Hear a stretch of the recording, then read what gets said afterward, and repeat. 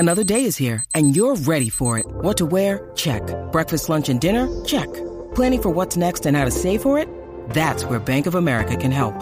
For your financial to-dos, Bank of America has experts ready to help get you closer to your goals. Get started at one of our local financial centers or 24/7 in our mobile banking app. Find a location near you at bankofamerica.com/talktous. What would you like the power to do?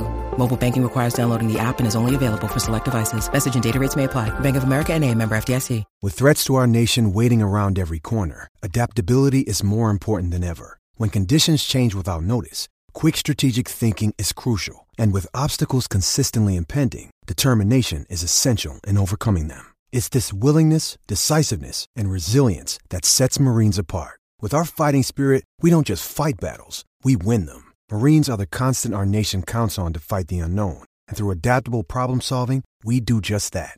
Learn more at marines.com. Do you know what I use to record these podcasts? It's Anchor by Spotify. It's the easiest way to make a podcast with everything you need all in one place. Let me explain. Anchor has tools that allow you to record and edit your podcast right from your phone or a computer. It's all really, really easy. It's all really intuitive. When hosting on Anchor, you can distribute your podcast on listening platforms like Spotify, Apple Podcasts, and more. It's everything you need to make a podcast. Good morning. Welcome to Breakfast with Ken.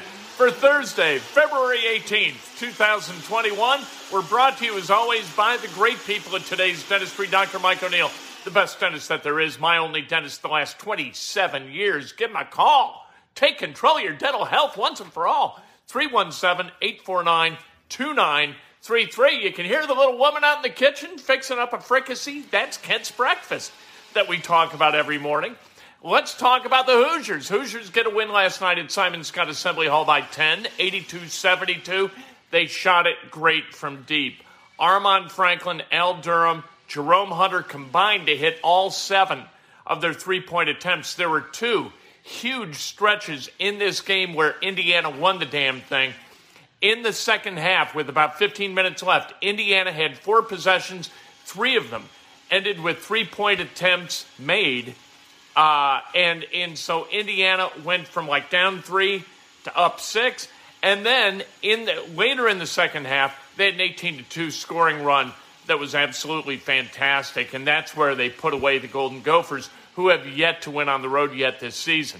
So Indiana gets this win, but it's only part of the process in getting to the NCAA tournament. They absolutely had to have last night's win. They've got to win Saturday against Michigan State, and then they've got to win next Wednesday at Rutgers. Gabe Kalsher was out last night for Minnesota. That was a huge loss for the Gophers. But you know what? Sometimes you play a team, they're completely healthy. Sometimes you don't. It all evens out in the end in the Big Ten. And that's the way it works. But last night, Indiana, really good, and finally hit some shots. You know what? From beyond the arc, actually, they moved into an era of respectability and in a place where they're hitting 35.3% from beyond the arc. That's good for 98th in the country, according to Ken Palm. They got to win 2 of their next 2. That's what we said. They've got Michigan State and Rutgers coming up. They need to win those 2 games because they finish the season with Michigan and then at Purdue. You cannot count on winning either of those games. Get the next 2. You're 14-11 at worst. At 14-11, you're going to get into the NCAA tournament. That 18-2 run was really pretty good. That was very nice. Archie Miller's got to be not happy, but satisfied with the effort last night. Indiana came out and played pretty well from the jump. Instead of getting down by 10 early, as is their want, or has been their want over the last, 4 or 5 games, they got off to a good start, and that's a nice thing to see. Indiana still has not had more than a 2-game winning streak or 2-game losing streak this season, and because they won after a loss, it's going to take a couple of games for them to get there again. They really need that 3-game winning streak, like I said. Michigan State and Rutgers coming up. That's their path into the NCAA tournament. 7-guy rotation last night. They didn't go deep in minutes. Jerome Hunter played well off the bench. Christian Lander, Justice Skosh, and Jordan Geronimo, 2 minutes. So Indiana last night skinnied up that bench, and they got the job done at Simon Scott Assembly Hall. Let's talk about the Colts for a minute before we get to the Pacers and the Butler Bulldogs. I don't think the Colts are going to move up. I don't think that's what Chris Ballard is built for. I don't think that's the way his mind operates, to go all in the draft and move up into an area of the draft. And let's face it, they would have to mortgage future drafts deeply in order to move up beyond 7. That's where the Lions are scheduled to select, and then 8, the Panthers. You're not going to move beyond that. So really what you're doing is moving to a place where you would get the 3rd drafted quarterback at best. Do you want to move up? They spend a bunch of draft capital to move up to that area where it's really a 50-50 shot with a guy like Mac Jones or a guy like Trey Lance. Even if it's Justin Fields, it's a 50-50 shot what that quarterback's going to be. Do you get the next Josh Allen, or do you get another RG3? What are you going to do? Look at how far back that deal with the Washington football team, how far that franchise was set back by making the deal with the Rams to move up to number 2 in the 2012 draft and take RG3 second overall in that draft. They still haven't recovered from it. And Chris Ballard is not going to make a similar move because you doom yourself to mediocrity from which you cannot be rescued if you make that move and that move doesn't pan out. If you're not right, you lose your job, your team loses games, and it solidifies your future as a mediocrity.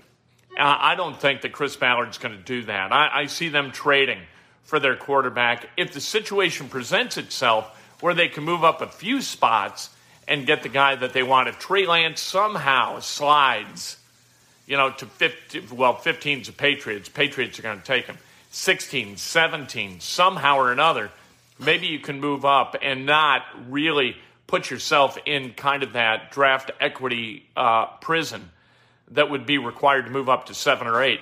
Maybe Chris Ballard does something like that, but jumping from 21 to 7 or 21 to 8, I just don't see. Pacers, really fun game last night. A lot of fun basketball late last night. This game went late. It started at 8 o'clock, ended because of the overtime late. Indiana started at 9, ended at about 11. So it was a late night for you oldsters. But the Pacers get the win, 134-128 in overtime in Minnesota. Domas Sabonis with a triple-double, 36 points, a career high, 17 rebounds, 10 assists. Malcolm Brogdon was really good, 32 points last night. They were down 5 with a minute to go. Jeremy Lamb hits a three-pointer, followed by a couple of free throws from Sabonis. And then a missed 3 from Minnesota. All of a sudden, you're into overtime. And the Pacers did exactly what the Bulls did to them Monday night.